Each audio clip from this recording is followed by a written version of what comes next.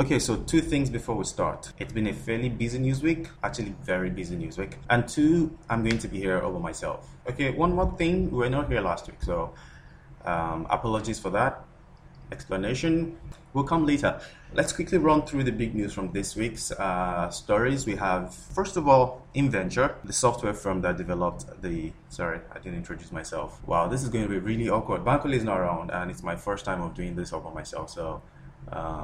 you know what? Let's see how it goes. So, I'm Benga, one of the editors here at Tech About, and this is TC Radio. So, let's get it going. First of all, InVenture, the software firm that developed the credit scoring mobile app, Nkopurahishi, has closed a $10 million Series A. The company is based in Los Angeles with offices in Kenya and Tanzania. The round was led by Data Collective. Interesting round, $10 million. In Nigeria, the Central Bank of Nigeria has called for the regulation of Bitcoin. There are no specific regulations yet, but they are expressing fear concerning all the things that could go wrong if Bitcoin becomes mainstream in Nigeria. Let's see how that goes. Meanwhile, in Ghana, Beam, what used to be a Bitcoin remittance service, has stopped dealing in Bitcoins. Apparently, Bitcoin is not picking up, according to the CEO. And then also there is the issue of government regulations, just the same thing that Nigeria is looking to work on right now. We're not aware of what these regulations are, but it's one of the things that the CEO said as sort of crapped his style in Ghana. So what are they doing now? They are into remote gifting and bills payment services.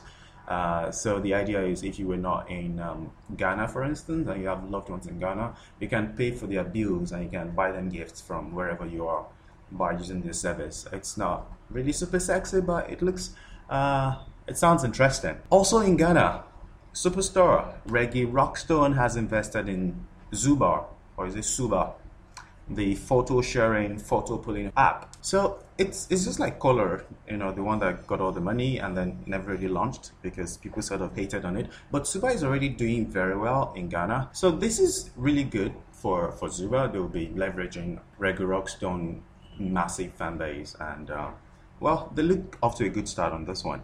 Back to Nigeria. NCC, they're coming after the four major telcos in Nigeria: MTN, Airtel, Etisalat, and Glo. They've slammed a fine of 120 million naira on them for contravening its directive on deactivating registered SIM cards in Nigeria. Remember, about a month ago, we talked about the local regulator giving a 7-day ultimatum to the telcos to deactivate pre-registered SIM cards, because it could lead to a whole lot of really terrible things. Fraud, for instance. So the telcos did that 2 weeks after we talked about the telcos deactivating 10.7 million lines.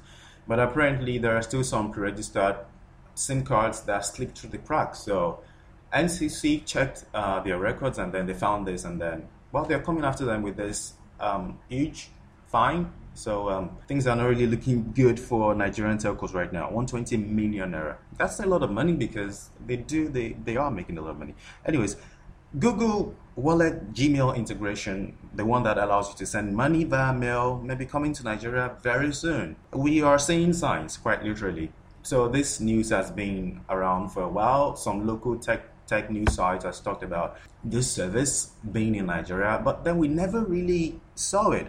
But then, and also because Google hasn't made any announcement yet, so it was really hard to believe. But then over the week, we began to see the dollar sign that allows you to attach money.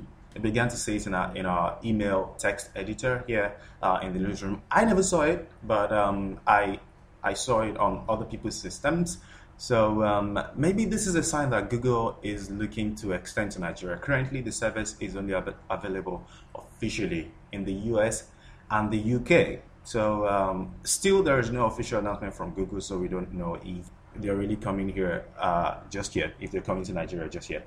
In Uganda, HelloFood is doing something interesting. If you're interested in knowing exactly where your lunch is when you order HelloFood in Uganda as your bag, what they've done is they've created this proprietary tracking software called VWork, and what it does is to track delivery. If you order your food on Hello Uganda, you can track it live and know when it's at your gate and get down and go pick it up and have a great afternoon. So that's what they're doing. Really interesting. I doubt if Hello Food Nigeria has something like that, but it's pretty interesting, really great. And one more thing about the app is that it doesn't just help to track deliveries. What it does also is to help to do something like a task master. So if there's an open delivery bike, for instance, what the app does is to ping that app, just the same way Uber does. So there are all these delivery bikes going all around the place. So if you're open, you don't have to call back the operations team. What the app does is to just ping the open bike and says, "Oh, there is a delivery. Would you like to pick it up?" Say the bike replies, "Of course, I'd like to pick it up. Let's go." So it goes back to the HQ, Hello Food HQ, or whatever restaurant is going to pick the food from, gets the food, takes it to the owners who want to have a great afternoon, and just back and forth like that. Really interesting development there. Meanwhile, in South Africa, Uber wants to move to other smaller cities. It's already in Durban right now, Joburg, and Cape Town, but it wants to move to other smaller cities in the country. So the cab hailing service made the announcement over the week, and that's not the only thing that is going on.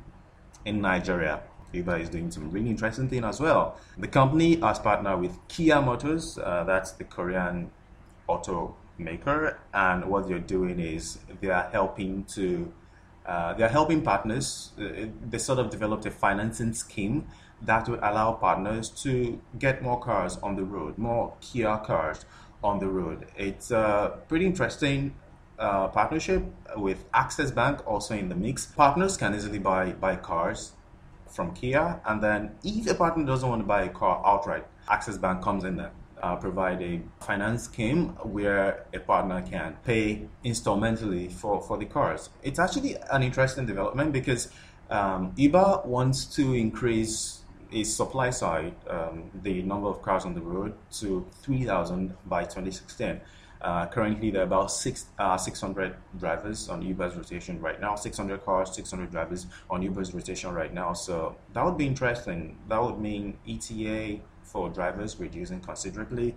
And then I also imagine that with this kind of scheme, if personal drivers can take advantage of this, we could have more drivers having their own cars on Uber's rotation. Because right now, from some of the conversations I've had with some of these Uber drivers, most of them are in this Uber partnership program. So what this partnership program, actually called the Fleet Partnership Program is Uber signs up a partner that has 2 or more cars onto its platform, and then the partner pays the drivers, and then Uber pays the partners. So usually the driver doesn't own the cars, but the partner owns the cars that he gives to the drivers. Pretty interesting stuff. So those are the big news this week. Check out techabout.com for more technology news and analysis on technology trends going on in Africa. And before we leave on radar this week, we had an AMA session with the ladies from DIY Law. DIY Law is a technology and legal firm that helps startups to have access to legal advice and counsel services, to navigate the murky and sometimes really dangerous startups and investment waters in Nigeria. So it was quite a time on Radar. You can still check out the thread at radar.techabout.com. So also, have you checked out Zikoko.com? If you've not, you should. Zikoko.com has the snarkiest mood, most interesting, hard-hitting, sharp-edged commentary on Nigeria and the Nigerian social scenes. Generally, if you're not in the country and you really want to feel close to home, you really should check out Zikoko.com. If you're interested in what's going on with Nigeria's latest goalkeeper, for instance, or cheekiest Babalawo in the world. Babalawo is a medicine man. Check out Zikoko.com. You'd like it. So, anyways, that was the podcast. Sorry it was a bit rough at the edges doing this by myself, but hopefully Bankole will be around next week. But if it's not, well, I'm going to have to do this again, but definitely way better. So, guys, thanks for listening. Have a good one. Bye.